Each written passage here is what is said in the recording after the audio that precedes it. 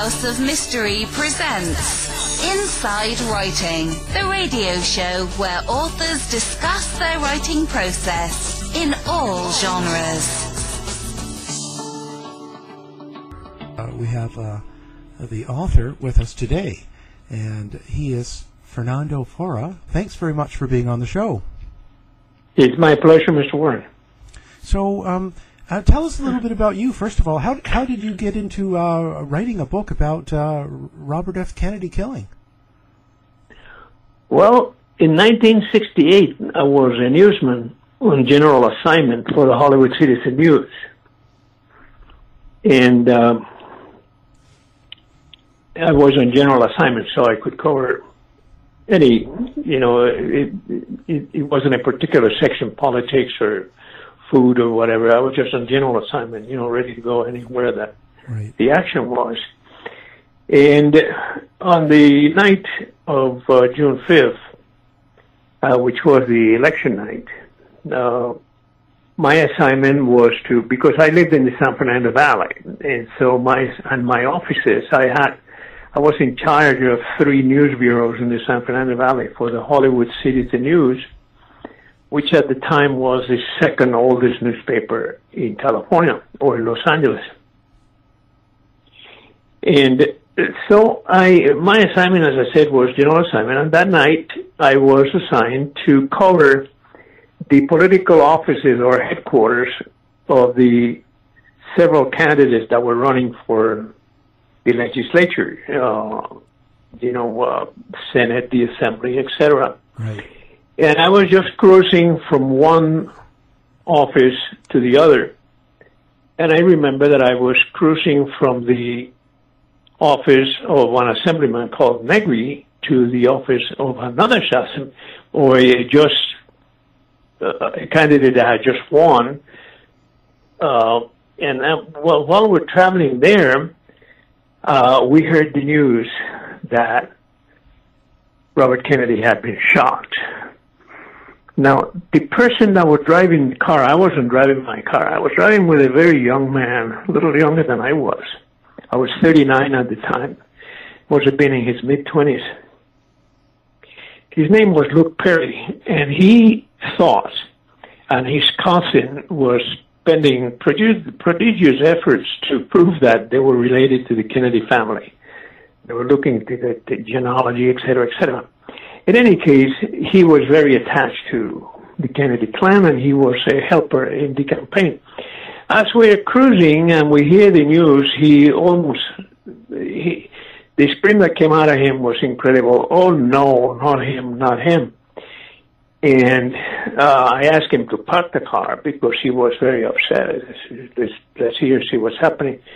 And then we heard the news that the senator had been shot while transiting the kitchen of the Ambassador Hotel, which had been an alternate route for him. That wasn't the way he was supposed to be moving. And we also heard that he had been removed to the hospital, general hospital. Well, I called my editor, of course, immediately I called my newspaper to see if they had any new assignments for me or anything they wanted me to do.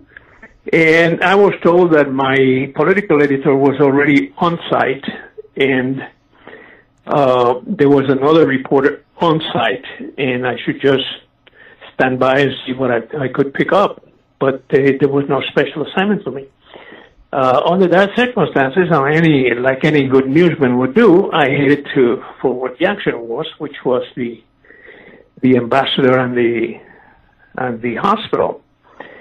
When I arrived at the hospital, the senator had been transferred to Good Samaritan. They call it in Los Angeles, they call it Good Sam, where he was being operated because the other hospital did not have the facilities.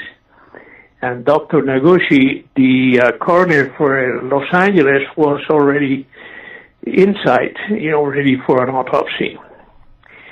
And so from there, that was only a vigil. There was nothing happening there, just hundreds, possibly thousands of people waiting outside for news about the condition of the senator. And I realized there's no news here. It's just a video, waiting to see what happens. So an hour later, there was I knew that there was a press conference coming at the police headquarters by Police Chief Redding in about an hour. So I asked Luke to take us to the Parker Center, which is police headquarters. So we went to Parker Center, where the security was extraordinary. I had never seen security like this. They were, for the first time that I saw that, they were even checking newsmen credentials. And they screened me through, but of course Luke Perry could not come through because he was not a member of the press. So he waited outside, and being the talented young man that he was, what he did is he planted himself next to the policeman that was checking the credentials. Now, when I came out of the press conference, which did not offer much, Redding, besides telling us his first lie, he said that he had talked to Sehan, which is what not. It wasn't true at that time. He had not. He said that they had captured the guy, and they knew who he was. They got the gun, and they were tracking the gun down, et cetera, et cetera. And so he gave us the bare details that they knew at the time. In the meantime, outside, Luke Perry had heard a young man come to the police at the door and tell him, I says, I got a story that they may be interested in. He says, what is that? He says, well, this man that I saw being pulled out as the assassin, meaning Sirhan Sehan, he says, I saw him before at another party with a woman and two other men. So maybe they need to know this insight. And the policeman just listened to him politely and decided that it wasn't of any consequence. So he says, well, they'll find out. And he sent him away. But Luke Perry, being as smart as he was, he picked up on the subject. He said, well, maybe the assassin was a company. So when I came out, he told me the story. And, of course, I found it interesting, but where do you begin checking that story? Who were the other two people? Yeah. Anyway, then we really start coming into the interesting part. Knowing that the presumed assassin, had been seen with two other people, or two other men and a woman, prior to the killing,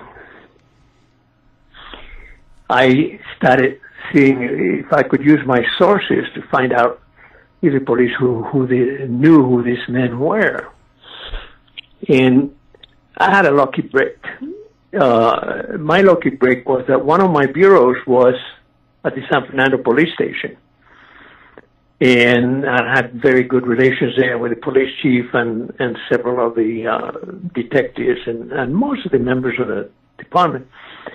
And one of them calls me up and says, Fernando, they've been trying to get hold of you.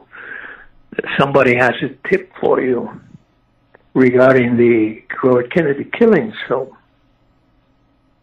I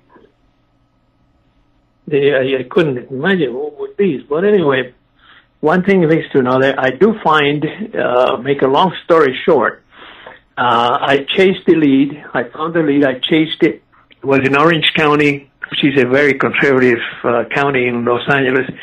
I decided to go early in the evening and get out very early in the evening because of the fact that I knew I was engaged in a very delicate subject. So, and of course, in those days, most of us did not trust the Orange County police. So I went over to this address that I had, and I found out this man was not, they describe him as Palestinians or Latins. This man was actually a Puerto Rican. I'm a Puerto Rican myself, so when I introduced myself, I made him so known, so make him feel better. And he came out of the house and I told him I was trying to confirm a story. And he said, look, I already told the FBI, and the FBI is telling me not to talk to anybody. And so I talked to him a little more, tried to convince him to tell me his story. He still refused. And I said, well, okay, I have enough of what I need. So let me tell you this. You're refusing to give me this because you're afraid of what would happen. The best protection that you could ever have is making the story public, because then there's no reason to harm you. So he said, well, yeah, but I can't defy the FBI. I said, well, tell you what, you don't have to tell me the story. I'm going to tell you the story.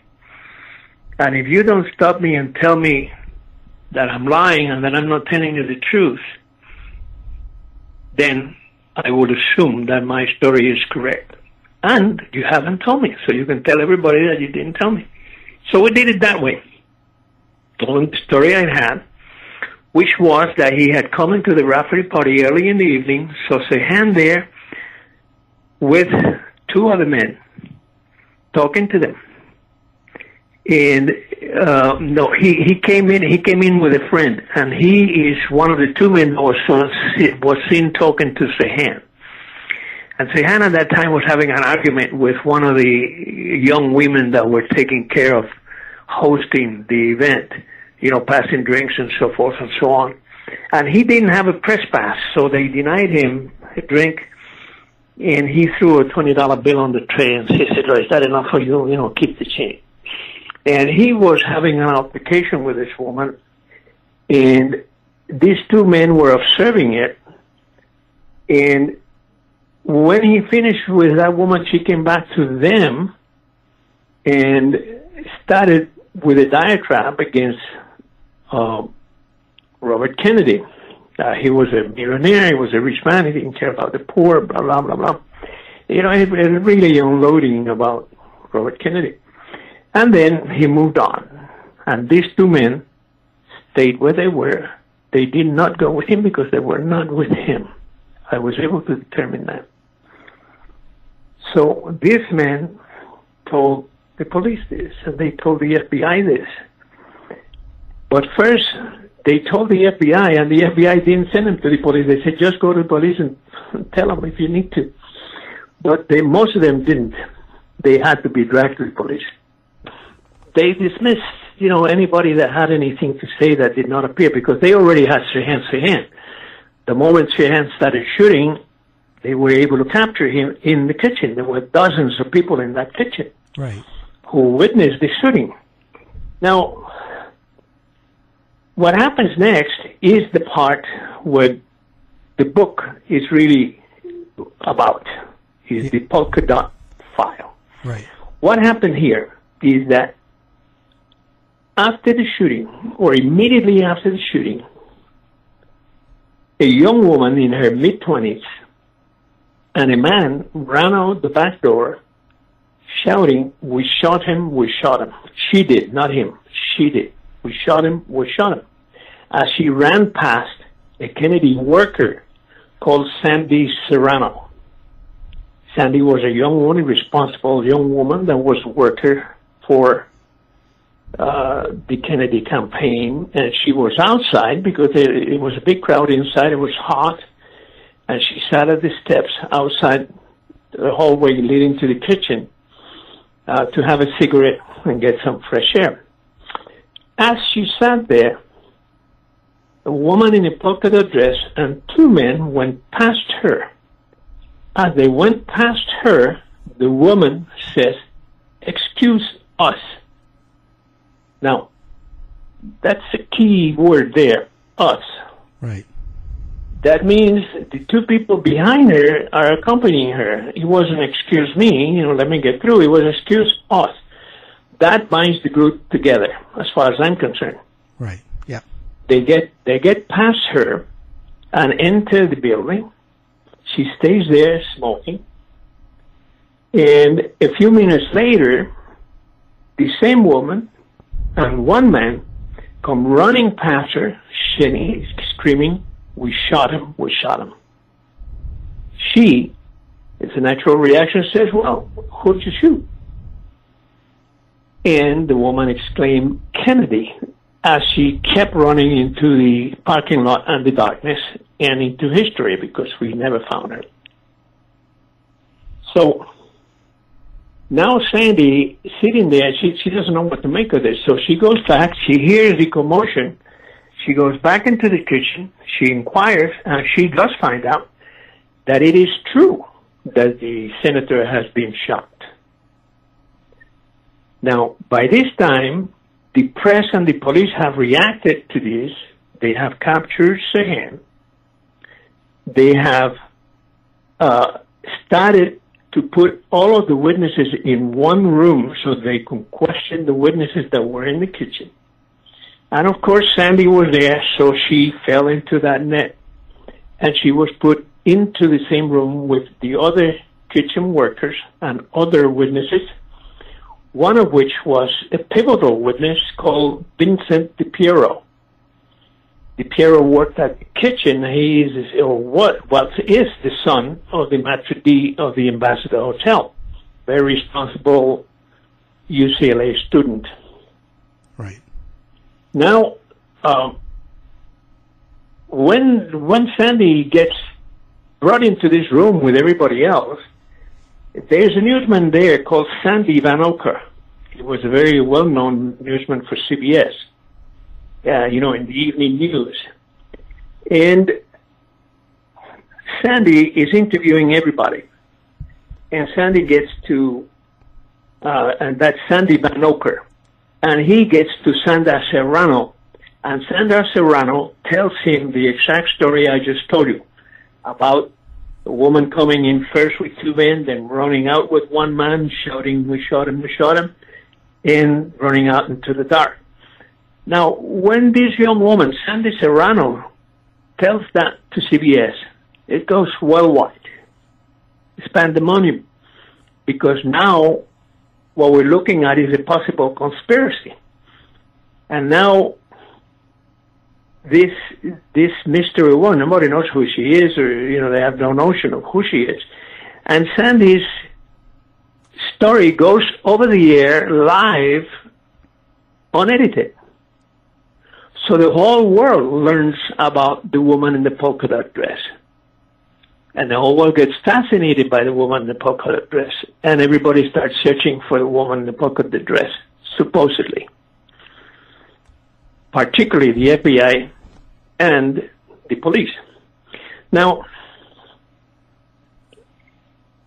Sandy goes home, and everybody goes home, and the police presumably is chasing these people. And 2 days later, while this is happening, 2 days later, I had found out this man that was the Rafferty Party, and I published, or my newspaper, the Hollywood Citizen News, which at the time was the second oldest newspaper in Los Angeles. They published a front page headline, block letters 2-inch high, that Sahan had been at the Rafferty Party drinking and having an altercation. That was front page news. By noontime, that story went national. So now the woman in the polka dot dress is back in the news. The fascination of the town is, who is this woman? When that happened, the following day to that happening, which is about a week after the actual shooting, I'm discussing this story with my editor and my publisher. And we're talking about how in the beginning they didn't want to publish this story because I didn't want to give the name of my source. And I said, there's no way I'm giving the name of my source even to you. I said, no one has access to my sources. So we were arguing about that. And then we said, well, it won't be long before the police shows up here trying to find out how much more do we know that they don't. And so sure as hell, we looked to the front door, and there was a young man in there, a kind of a handsome young man, in his mid-30s, I would say. And the secretary, the receptionist was pointing towards us, so we knew she was inquiring about one of us. And so since we were talking about the police and he looked like a policeman, he said, well, here they are. And so my editors went to their desk and left me alone. And he came to me and he says, did you publish this story? And I said, yes, I didn't publish it. The papers published it, but that is my story, yes. And he says, I think I spent the day with this woman. Oh. And that really was a shocker. I said, really? He says, yeah. He says, well, you want to tell me about it? He says, yeah, I'd like to tell you about it, but I need protection. And I said, well, I can't give you protection because I'm not the police. But the best protection in the world sometimes is come out with a story, you know, which is the same thing I told the other man. And he says, well, I'll tell you, but we can't talk here. He figured, you know, it was an office full of people, there might be eavesdroppers and so forth. So anyway, I said, fine. I have 3 police bureaus. We can go to any one of them you want. The closest one is San Fernando. We can meet there if you like. And he says, yeah, that'll be fine. And so late in the afternoon, we met at the San Fernando police station. And I tape recorded his interview. Wow. And I tell you, I punched the tape recorder, asked him for his name, his address, phone number, etc., his occupation, and then I asked him to tell me this story and to record it as best as he remembered. And I just observed as he spoke. I had very few questions because I didn't want to interrupt him. I wanted him to have a full flow of, you know, a stream of thought. And while I was listening to what he was taping, it was just absolutely incredible. This man has tried to pick up a woman at the hotel. He was a chemical salesman. And he was trying to pick up a woman. He was waiting there because he had an appointment at the hotel to sell them chemicals for cleaning. Right. And he was there at 8:30, and he sees this woman walking on the corridor. She was gorgeous, a beautiful, statuesque figure. Her face wasn't so hot. She had a nose like Bob Hope, more or less. But she was a very attractive woman. She attracted everybody's attention. So he tried to pick her up, and she rejects it. Oh, too bad. And the salesman, you know, his name is John Fahey, and he tries to pick this woman up, and she just doesn't pay attention to his advance.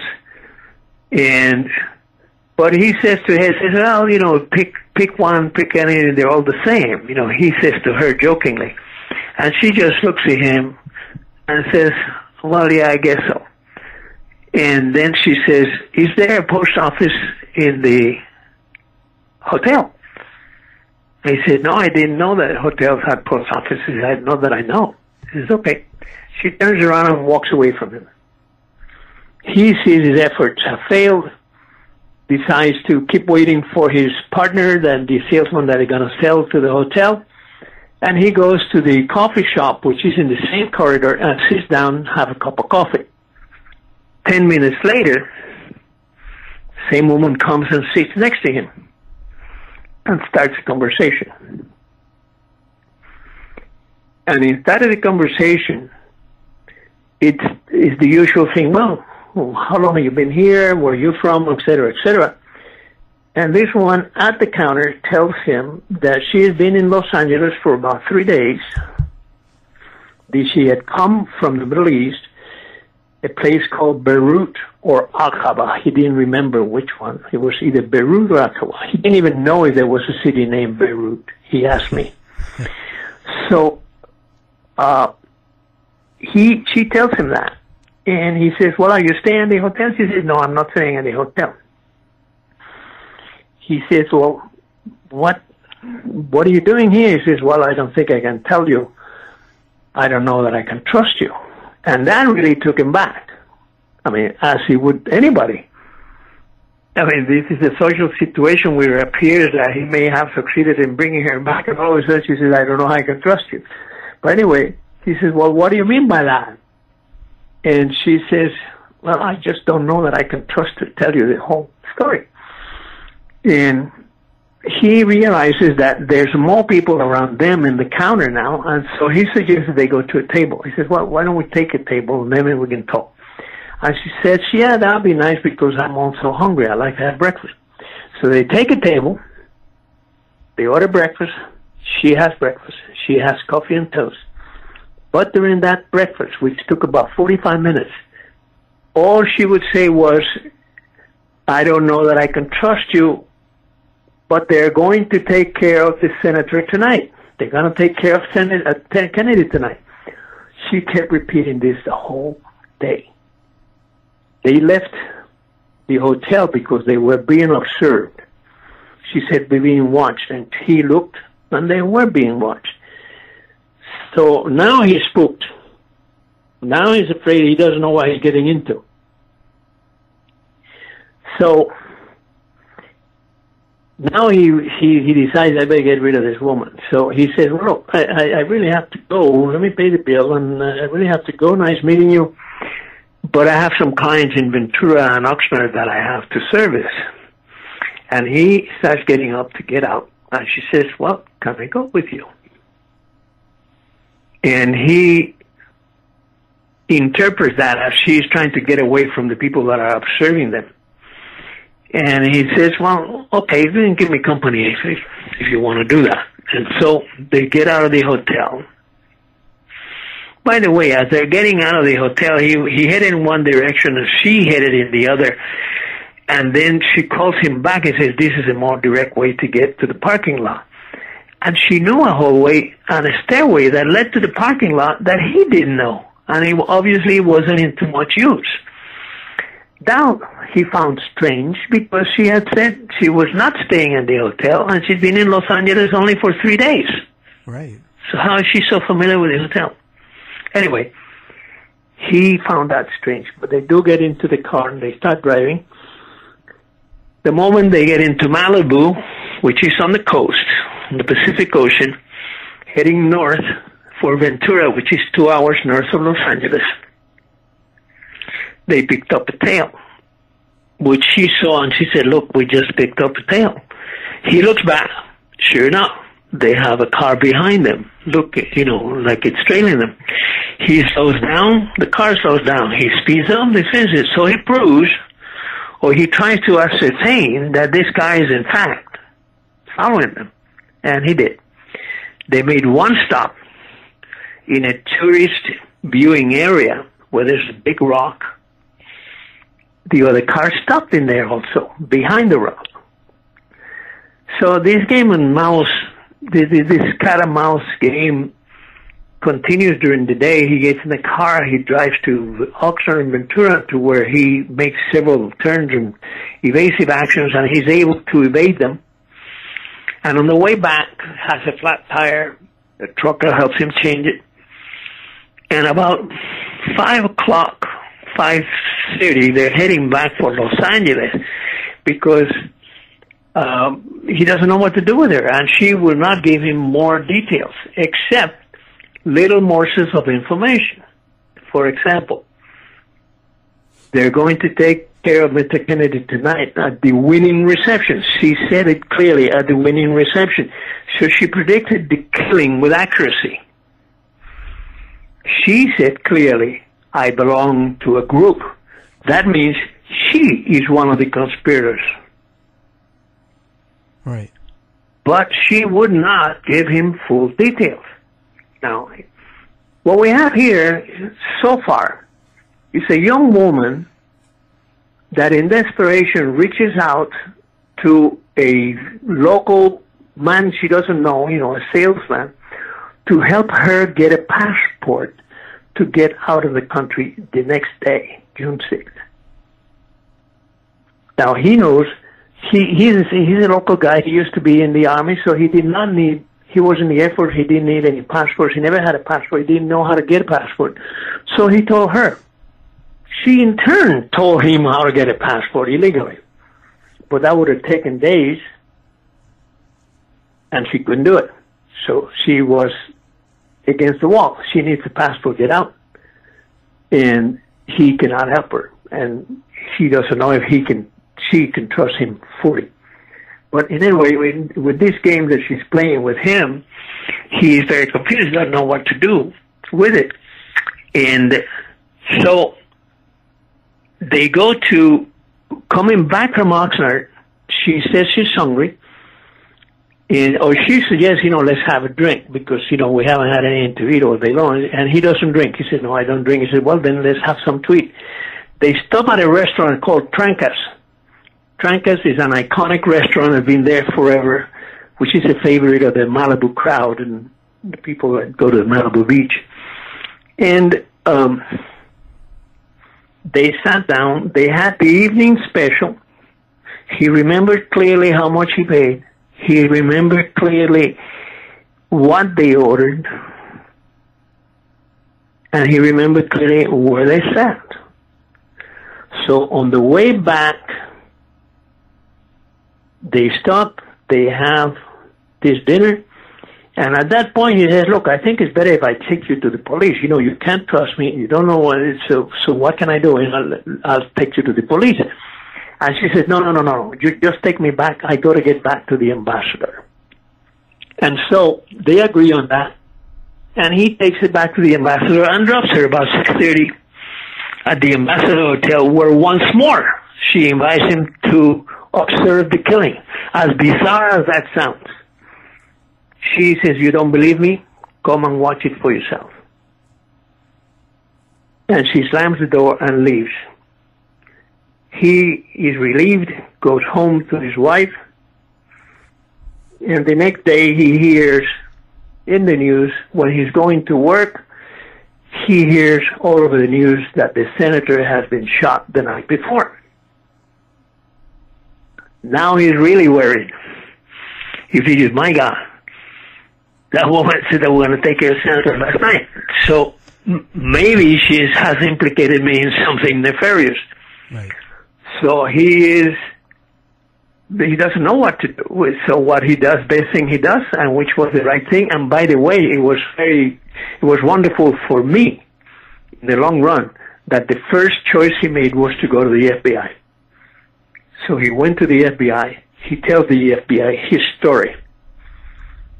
They ask him if he'd been at the police. He says no. They advise him, maybe you should go see the police, but they don't make an effort and push him in that direction or tell him or tell them about him and what an important story he has. They do no such thing. They just say, well, you should tell them, and that's the end of that.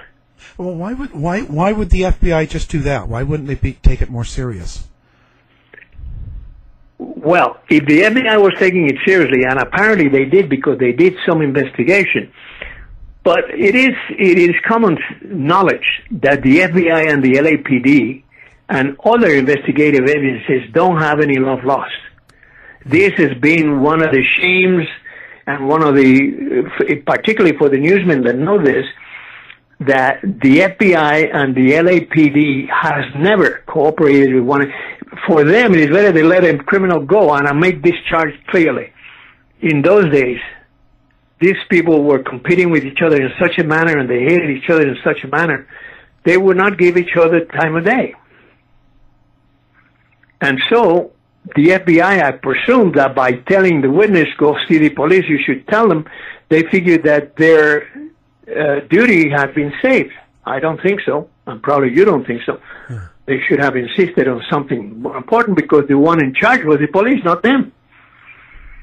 But they didn't do that. They just said, well, you should go tell them. And that was the end of that. Instead of doing that, he comes to me. He goes to my office.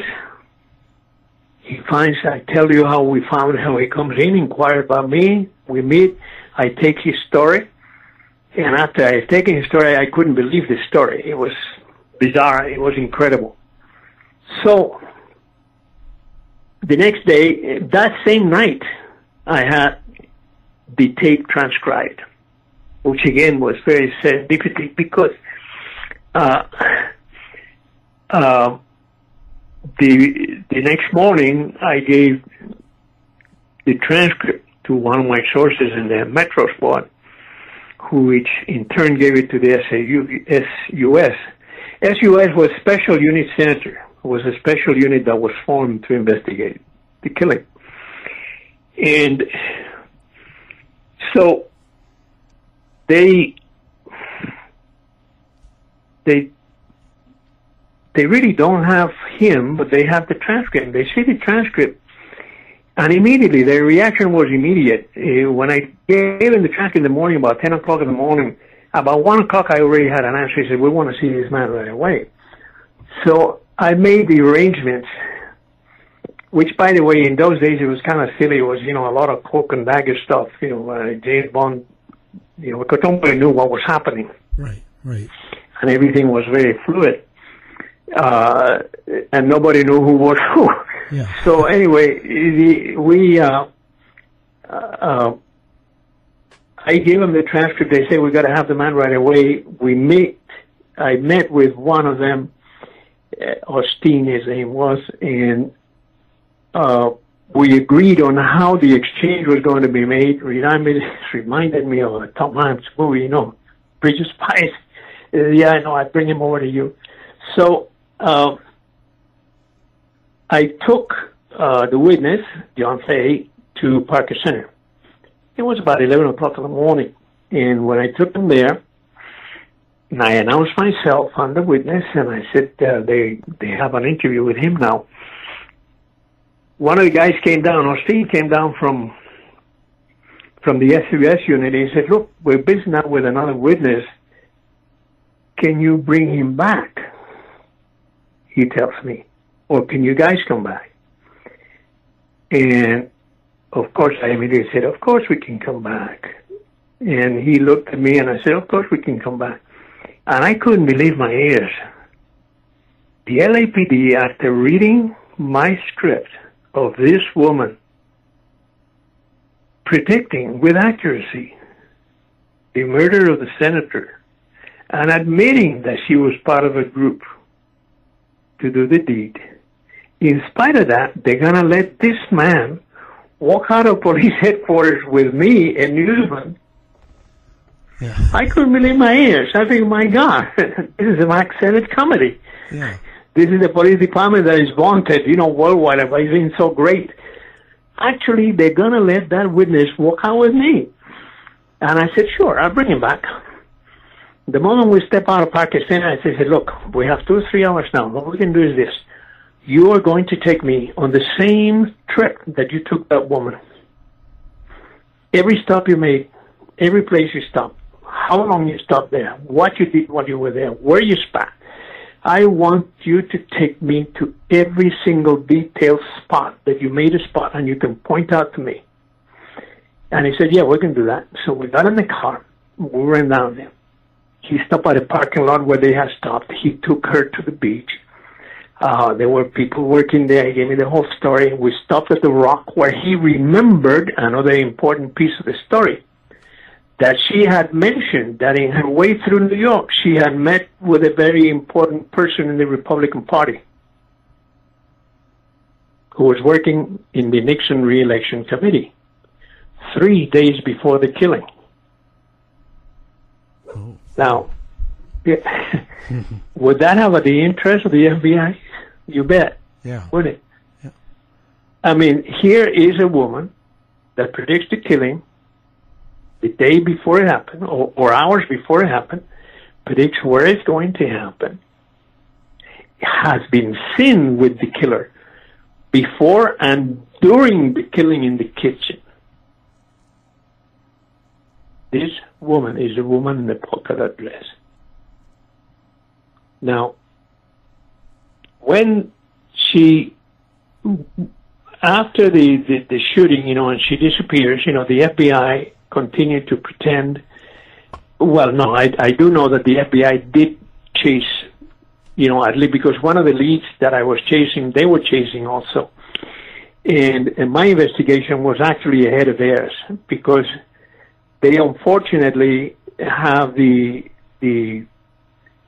a code of conduct, and they have a requirements of the law that have to be met in their investigations. The press doesn't have those restraints. We just go in and ask questions. And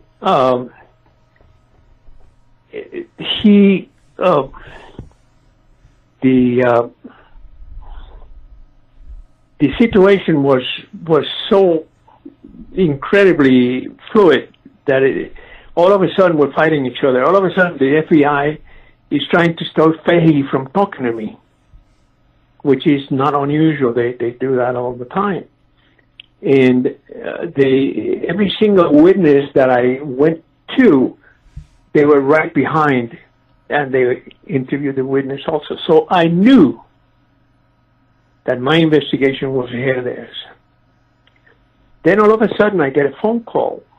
When my story was front page, I get a phone call from Life magazine. Jordan Bonfante was the bureau chief, and he wanted to know if I published a story, if I was the one that published a story on the Polka woman. I said, yeah. So we chatted, and he invited me to join their investigation, for which I was very pleased, of course. I'm very flattered, and I told him, I said, well, what else do you have? How do you want me to help?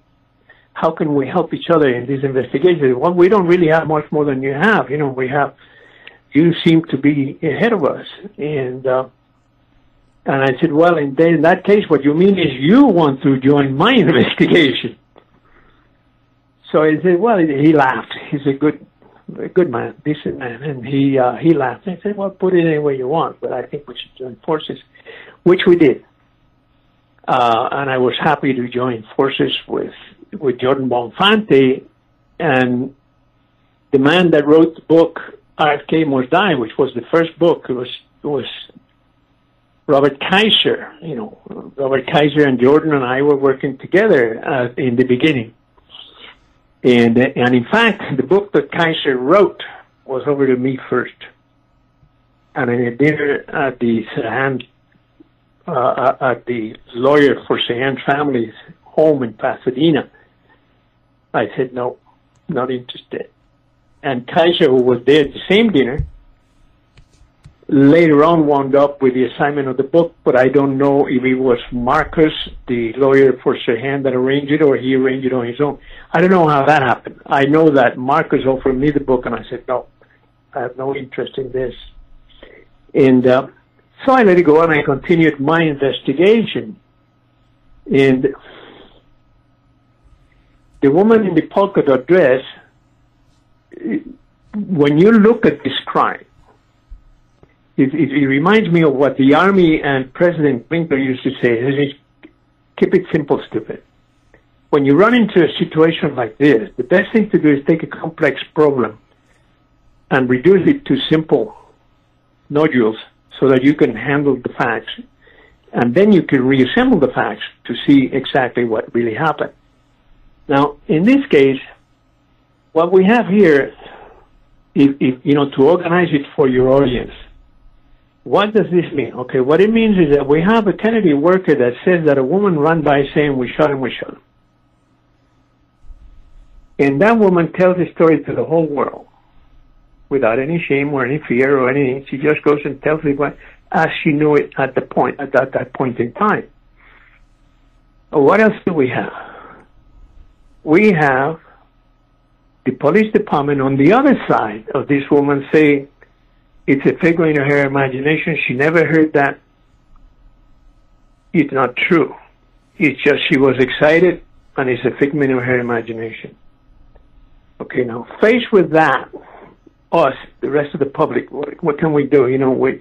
This is what, unfortunately, in court is called a pissing contest. You say one thing, the other guy says another. Yeah. But not in this case. Why? Because in this case, we have more than 24 other witnesses who saw that woman and who give the exact same description. Now, the question that rises in your mind then is, how can the police or whomever made the decision that denied the existence of the woman think that they can get away with it? That kitchen was full of business people, politicians, newsmen, people that saw the woman in the polka dot dress, people who described the woman in the polka dot dress the same way. Vincent Di Piero saw the woman in the polka dot dress, put her arm on his shoulder, her hand's shoulder, and he smiled and helped her down from a bin where she was standing before he started shooting. All this is told to the grand jury. All this is told in the trial. And yet, it means nothing to the FBI, and it means nothing to the SUS unit. In other words, it's their word against our word, and those of us that were there on the spot, which they were not. And they say the woman doesn't exist. Well, as a newsman, I figure, well, I guess my job now is to go out and prove to them that she did exist. Yeah. Right? Right. I mean, I always, like I said, I like to keep it simple. I said, you say that's not true. I say it's true. Then let me prove it to you, and I'll bring you the solid evidence. As a newsman and chasing the truth, I want to be able to convince you and your audience that I'm not blowing smoke. I want to give you evidence that you go out and you prove yourself. Because, you know, the news is no different than science. You know, in science, you make an experiment, you discover something, you have to review your protocol so that other scientists can repeat the experiment and come up with the same result. Is that not so? Right.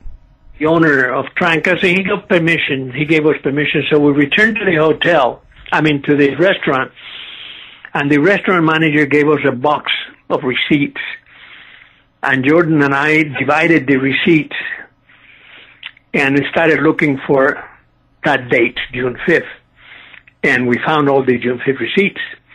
Then we segregated the receipts to the time of the day, because we knew it was late afternoon, so we eliminated all the others, so we had a smaller batch.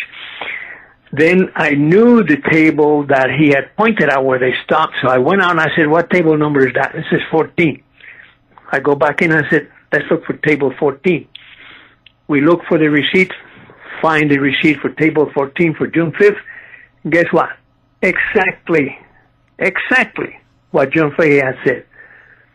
The amount that he had paid, what they ate, the time, everything exactly the way that he had said it was.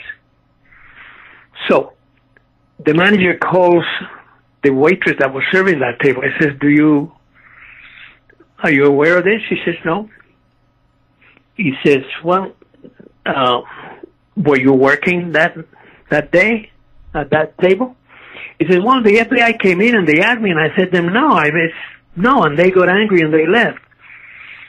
And I said, well, but were you working that table that day, at that hour? And she says, no. I said, so in other words, the FBI questioned the wrong person.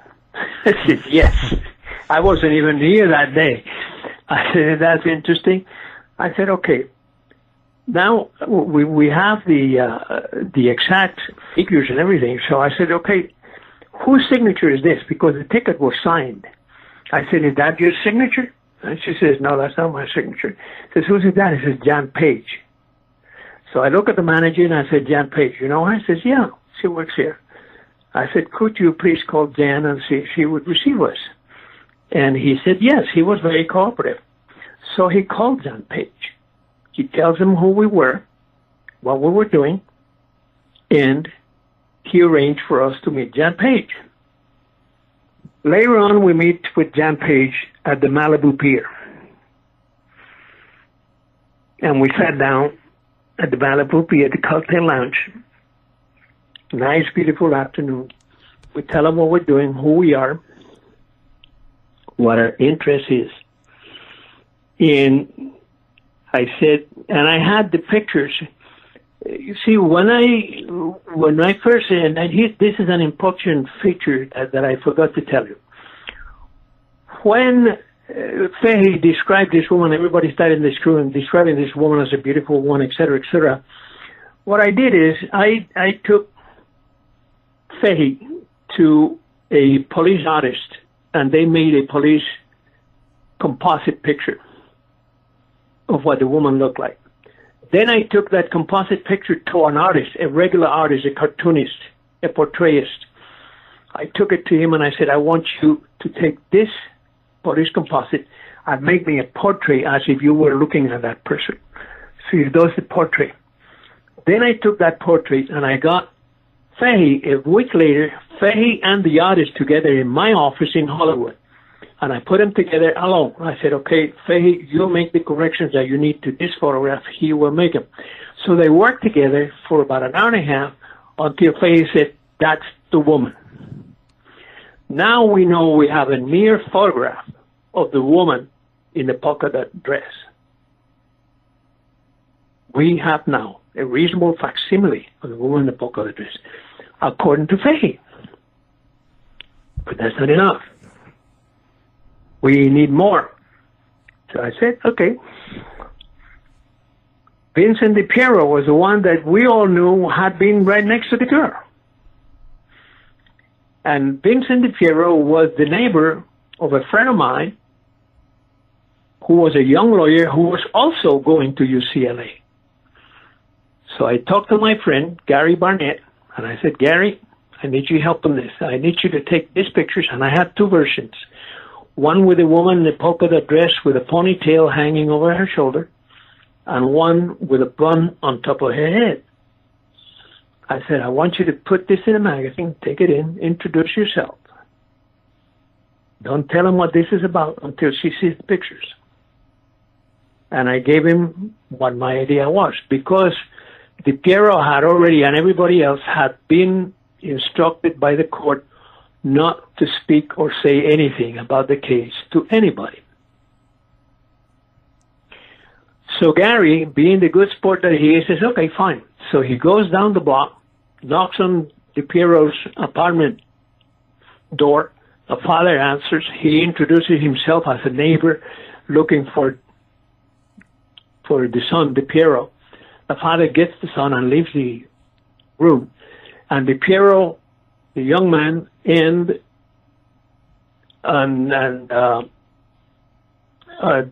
Gary Barnett sit together in his front room. And he says after the initial exchange of pleasantries, oh, well, yeah, I go to UCLA also. I've been going there. I live down the street in the Bronx. I know blah, you're all. Oh, they go through all those niceties. Then Gary pulls the magazine out and says, look, I have a client that wants to know if you know this pig Paul. And at that moment, he opens up the magazine with a picture of the woman in the polka dot dress in the bun. DiPiero looks at the picture, sits back, and says, this has to do with the Kennedy killing, doesn't it? And before he could say anything else and shut up and say nothing else, Gary Barnett flips the next page and shows the other picture with a polka dot dress woman with a pony, with a hair and a pony over her shoulder. He says, how about this one? DiPiero couldn't contain himself. He says, that's the woman. Now, what do we have now? Yeah. We have now one woman who predicts the killing accurately, who admits as being part of a conspiracy for that killing. She is seen by dozens of people in the kitchen. She is seen particularly for the main witness of the prosecution, Vincent DiPiero. Vincent DiPiero says, that woman that you just showed me the picture of is the same woman that I saw Sehan helping down before he started shooting. Do you need anything more solid than that? This is Vincent DiPiero, their own witness. And he says, this is what happened. Now, they do the same thing to him as they did to Sandra Serrano. The people in charge of the investigation of the SUS unit, Special Unit Senator, the man in charge was a man called Manny Peña. Manny Peña was a detective in the U.S., in the LAPD. I wrote, personally, Fernando Faura, wrote the retirement story of Manny Pena from the LAPD. And it was a nice, beautiful, flattering story. The chief was there, everybody was there, it was a big affair. After the senator's killing, and after they confiscated my tape, because they asked me the tape to duplicate it, and then they said they couldn't find it, and they couldn't find anybody that said they had accepted the tape. And like a fool, I had not asked for a receipt, which I should have. And I did not, in the heat of those moments, I did not ask for it, and I didn't have it. So they denied the existence of my tape. They did not deny the existence of the transcript, but they denied the existence of the tape. In any case, the woman in the polka dot dress, who had already, by her own admission, proven that we have a conspiracy, disappears into the night.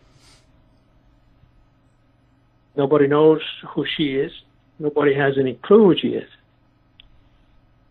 Jordan Bonfante and myself continued the search after the FBI and the police said she did not exist. They denied her existence completely 6 weeks later, or 4 or 5 weeks later. John Bonfante and I continued the pursuit, and I know for a fact in good faith that the FBI continued the pursuit because we were running into each other all the time. Yeah. And while this is going on, they are continuing to exert pressure on Sandra Serrano. Anybody that hears the tape of the Sandra Serrano interrogation by Hank Hernandez of the SUS unit will be ashamed of being in a country where the police is allowed to do that. This guy battered Sandy Serrano, and it's on his own tape. The state of California has all those tapes. Anybody, any citizen that wants to know what went on, all they have to do is ask for a copy from the state of California. You listen to those tapes and you see what a shameful interrogation that was. And it wasn't an interrogation, it was battering, asking her to change her story. Now, this is not my tape, this is their own police tape. Right. How they can make those mistakes is beyond me, you know. But anyway, that's the case. You know, Hank Hernandez is CIA connected. The polygrapher that they use is a CIA agent. You know, he was on the contract for USAID for a long time. The Office for U.S. Aid for International Development is a CIA fraud, and it has been. And it's been exposed by the Congress. Ted Kennedy exposed it. That they are being used, and they have almost the same budget as the CIA. Now, this polygrapher, this guy doing the polygraph, Hank Hernandez, is USAID CIA connected. Manny Pena, the man in charge of the investigation, is CIA connected. Why? After I did his retirement story, he went to work for the State Department. 6 months later, he was back here. When I was chasing my tape, and I asked for it, he said, well, you know, you got to go to SUS and ask them. So when I go upstairs, they were on the 7th floor, by the way. At the time, the whole floor was occupied by CIA. So when I go upstairs to reclaim my tape or to demand my tape back, when I come out of the elevator, I cross on the hallway, I cross with a man, very heavy mustache, vigorous looking, very healthy. And I went 2 or 3 paces past him, and I stopped. And I looked back, and he had done the same thing. Obviously, he had recognized me, but didn't know who I was. And I recognized him and didn't know who he was. And then it came to me, and I said, Manny? And he says, yeah. So I came down, we shook hands with him and said, what happened, Manny? I thought you were retired and working for the State Department. He says, oh, well, yeah, they offered me a desk job, and I wasn't pleased with it, so decided not to stay, so he came back. That's his story. Yeah. The fact is that he had been working as a contract agent for USAID for years. He was training police forces overseas, particularly in Latin America, at a time when the CIA was sending out loads of products clearly marked torture to those police officers, in those forces. So this is the stuff that the American public should know about, Yeah. But anyway, the point being that the denials of the police are falling in deaf ears. I mean, it's laughable. Yeah. How do you take 12 people that are responsible, or 24 people that are responsible business people and politicians and so on, members of the community, and I said, yes, we saw that happen, and then the police command says, no, you didn't see that happen? How does this work? I mean, the whole thing really is laughable. If it were not painful, because it harms our democracy so much, it is laughable. It's a Max Sennett comedy. Yeah. Yeah. Now, what we have now is a woman in a polka dot dress. I believe she was killed a month later. We were chasing that woman, and we had a good lead. We had an excellent lead. We were going to Guam, and we were going to Taipei, formerly Formosa. Why? Because this woman that predicted the killing, during those moments that she spent with, and those little snippets of information that she gave Faye, she said things that are significant when you know where to look. She told Faye that she had to, on the way out of the country, she had to stop in San Jose at the Rosicrucian Temple. One of the main features that the press concentrated in those days after the killing was the fact that Sehen was a Rosicrucian, and he learned and practiced through Rosicrucian books all about self-hypnosis. That's a fact. We know that from the beginning of this case. This woman tells Faye that on the way out, she has to stop at the Rosicrucian Temple in San Jose. So now we have a link between her and Fernando, don't we? They belong to the same club, belong to the same agency. You still there? Yep. Yes. Okay, now she tells him that. And at the same time, she says, and then I'm going to proceed to San Francisco to see if I can get passage on CAT or Flying Tigers Airline. Those are her words. She also said, on the way in through New York 3 days ago, I met with, and she mentioned the person, and the person's name was Anna Chenault. Right. The woman that predicted the killing met with Anna Chenault 3 days before the killing in New York or Washington. She said that. Right. Now, who is Anna Chenault? Anna Chenault is the widow of General Claire Lee Chenault. Claire Lee Chenault is an American hero, a folk hero, because he was the organizer and the one that took the Flying Tigers to fight the Japanese in the Sino-Japanese War. The Flying Tigers were made famous in this country by Hollywood with a movie, The Flying Tigers. And in those days, there were a lot of war movies about the effort in China and in Japan. Now, Claire Chenault was a daring, adventurous pilot who organized the Flying Tigers and gave the Japanese a hell of a fight in China. Now, after organizing, the Flying Tigers disappeared and morphed into CAT. That was at one time China Air Transport, then changed to Civil Air Transport. which was the airline that this woman was talking about getting on San Francisco to get out to Taipan or Taipei.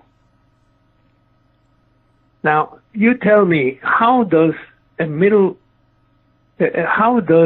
young woman in her mid-20s pretend to get passage in a CIA airline? CAT is or was a 100% owned CIA Airlines in 1949, and it shut down the same month of the killing. Interesting to look at, isn't it? Yeah. Oh, yeah. Now, she tells Faye, I got to get there, I got to stop at the Rosicrucian Center, I got to, and then she disappears, never found her. We have Jordan Monfanti and I have the lead. My newspaper, the Hollywood Citizen News, did not have the resources for our investigation of this source. So I was happy that I had associated with Life magazine because they could afford it. Now we made plans to go to Taipei. Jordan Monfanti and myself were making plans to go to Taipei. We even arranged for protection in Palm Springs. You know, some unsavory characters that provided that type of protection. They arranged it. I didn't do it. So we were going to chase the footman back there. Before we go, Jordan Bonfante tells me, he says, Fernando, this investigation is over. I said, what? He says, it's over. He says, Life magazine doesn't want to pursue this story. I said, okay, what happened? Well, he says, well, New York got a call from the White House saying that they want us to stop the investigation for national security reasons. Now, I really flipped my lid then. I said, what? National security reasons? You're going to be joking. This is the same thing they said with the Jack Kennedy killing. Every time they do something that they should not be doing, they shut it down because of national security reasons. You got to be kidding. He says, no, that's what they tell me. Now, in any case, no matter how hungry I got, I didn't have the resources to keep chasing this. By this time, I'm being followed home every single day, right up to my doorstep. My telephones are tapped. Everywhere I go, I have a tail like I wear an animal.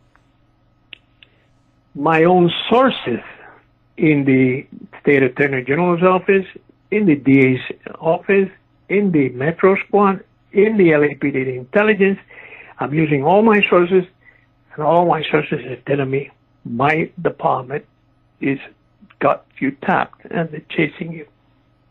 And I was under observation by every one of them. I don't know why. I'm a working newsman.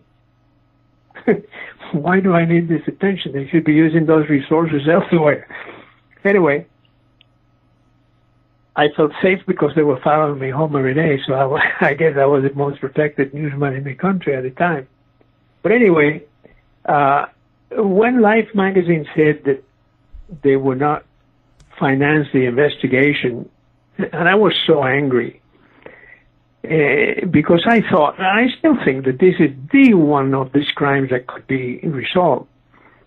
I decided, well, that's enough. By that time, my newspaper was being taken over by a bunch of gangsters from Colorado, and I had a column called Focus, and I went ahead and said so. Make a long story short, I got fired for telling the truth, and I couldn't find a job, period, in news, even though I was always in the news because my stories were making headlines, and I was on TV and radio all the time. In spite of that, I couldn't find a job because they said in other words, the truth is too hard, cannot be told to the public. So anyway, when I learned that after a few months of looking for a new job and finding out, finally Stan Chambers, a close friend and a good man and an icon in Los Angeles, Stan Chambers told me, says, Fernando, you're not going to find a job in this town. This is it. You know, we have, families to protect. We can't just risk or he didn't say so because he had the character to do it himself, but he says, you know, a man is not going to risk his job to give you one. You know. So anyway, point being that at that point I decided, well, if I can do this research for other people, I can do it for myself, and I decided to go into business. Went into the construction business in real estate, and because of my research skills, I succeeded and became very rich in the next 5 years, which then I very promptly lost in the last debacle, in the last economic downturn is the euphemism they use. This economic disaster we just went through put me back in the working class, you know, working people. And so I started surfing through the internet, and I saw that Sirhan had said that he was a Manchurian candidate. Now, every single book ever written about this assassination claims that he was a Manchurian candidate. Every single book about the assassination gives me credit for being the only person to chase the woman in the polka dot dress. Now,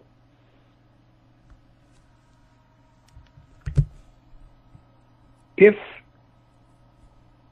we're going to look, you know, why, you know, somebody, some people, and maybe it's in your mind also, some people are, why did you wait 45 years or 50 years nearly to tell your story? Yeah. It is an important story. It may change the direction of this investigation of this crime. Why'd you take so long? Well, in the first place, as I said, you know, when I quit, I didn't have the resources to pursue it by myself as a freelancer. I did not have an association because I was no longer associated with the Hollywood Citizen News. I was angry with the newspaper. I was angry with the public, actually, because they don't pay attention to their government. And so I decided, you know, I would change careers. And I made real estate investments and succeeded until the economy brought me back to the working class. And I'm surfing through the internet when I see that Sirhan claims he's a Manchurian candidate, which all the books on the subject claim. And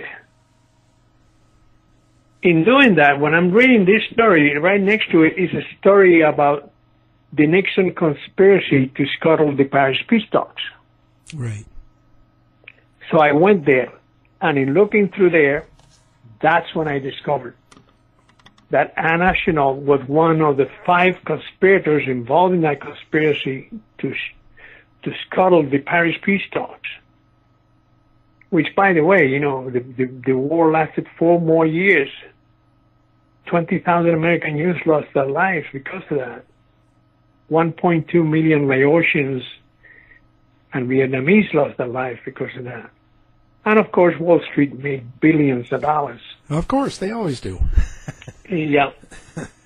An important and interesting fact in the book is that a few weeks before, or a few days before,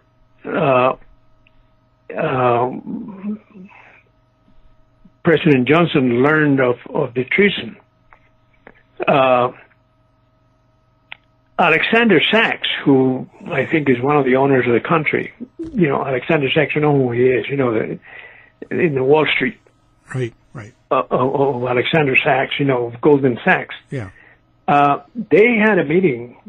They had a working lunch to discuss because they knew, Alexander Sachs knew that Nixon was trying to scuttle the peace talks. So he engages in a working luncheon with his Wall Street friends and doers to discuss how that would affect Wall Street. In other words, how is this going to affect our pockets if he succeeds or if he does not succeed? You know, either scenario, which direction is this headed? That was before. Now, the CIA knew about this conspiracy and didn't tell the president. because Anna Chennault told me personally that the CIA knew. And yet they didn't tell the president. Yeah. Who tells the president? NSA. NSA intercepts a communication between the embassy in Washington and the embassy in Vietnam, and it's Anna Chennault telling the president of Vietnam, hold on, we are going to win. Those are words. That's on the record. Yeah. It's in the Lyndon Johnson Library. It's on several books. Hold on, meaning don't go to the Paris peace talks, don't make any negotiations. We're going to win. You can get better terms from Nixon. To me, this killing, to me, really, truly, as risky as it's for me to say this sounds to me like the thinning of the herd. When you look at the facts, at that time, June 5th, the candidate for the Democrats, for Hugo Humphrey, at that time, he was 23 points behind. And I know because I was the press director on the West Coast. But 23 points behind when Kennedy was killed. Humphrey was 23 points behind. So that's not a threat to anybody. Right. 23 points behind, that's a rout. Yeah. And he was Robert Kennedy was the only obstacle between Richard Nixon and the White House. So, when Robert Kennedy wins the California primary, and he's got one foot in the White House already because he was the favorite, he would have beaten Humphrey and everybody else, including Nixon. When he stepped and he won the primary in California, he became a real threat to real Nixon's entry into the White House. To me, that's the real motive. And to me, that's where we really have to look. Someone in that campaign, whether it was Anna Chennault or one of the others, and by the way, the 5 conspirators were not sterling models of American citizenship. One of them was Agnew. He went to jail for bribery. The other one was Mitchell. He went to jail over Watergate. The other one was Nixon. He had to resign over Watergate and all his lying. So the people the other one was Senator Tower, John Tower of Texas, was the other conspirator. A Republican from Texas who was an alcoholic and womanizer. He is rumored to have been a lover of Anna Chennault. That I don't know whether that's gossip or not. Yeah. In any case, those are the 5 people involved in this conspiracy. Just think of it. Look, just hear the names: Agnew, Mitchell. I mean, these are criminals. Yeah. Yeah. They were proven to be criminals. They went to jail for being criminals. Those 5 people are involved in scuttling the peace talk that killed so many people and cost this country so much treasure. That is there. We know for a fact that these are things that are true because they are on the record at the library, the Lyndon Johnson Library in Austin, Texas. Yeah. There have been several books written about this treachery, about the scuttling of the Paris peace talks. This is all fact. Yeah. All we have to do is just fill in a few more dots, and we got the whole picture. Well, I'll tell you, it's been very interesting conversation, and thank you for all your research. And the book is fascinating. It's called Polka Dot File on Robert F. Kennedy Killing, the Paris Peace Talks Connection. And our guest has been author Fernando Faura. Thanks for being here. Thank you, Mr. Warren.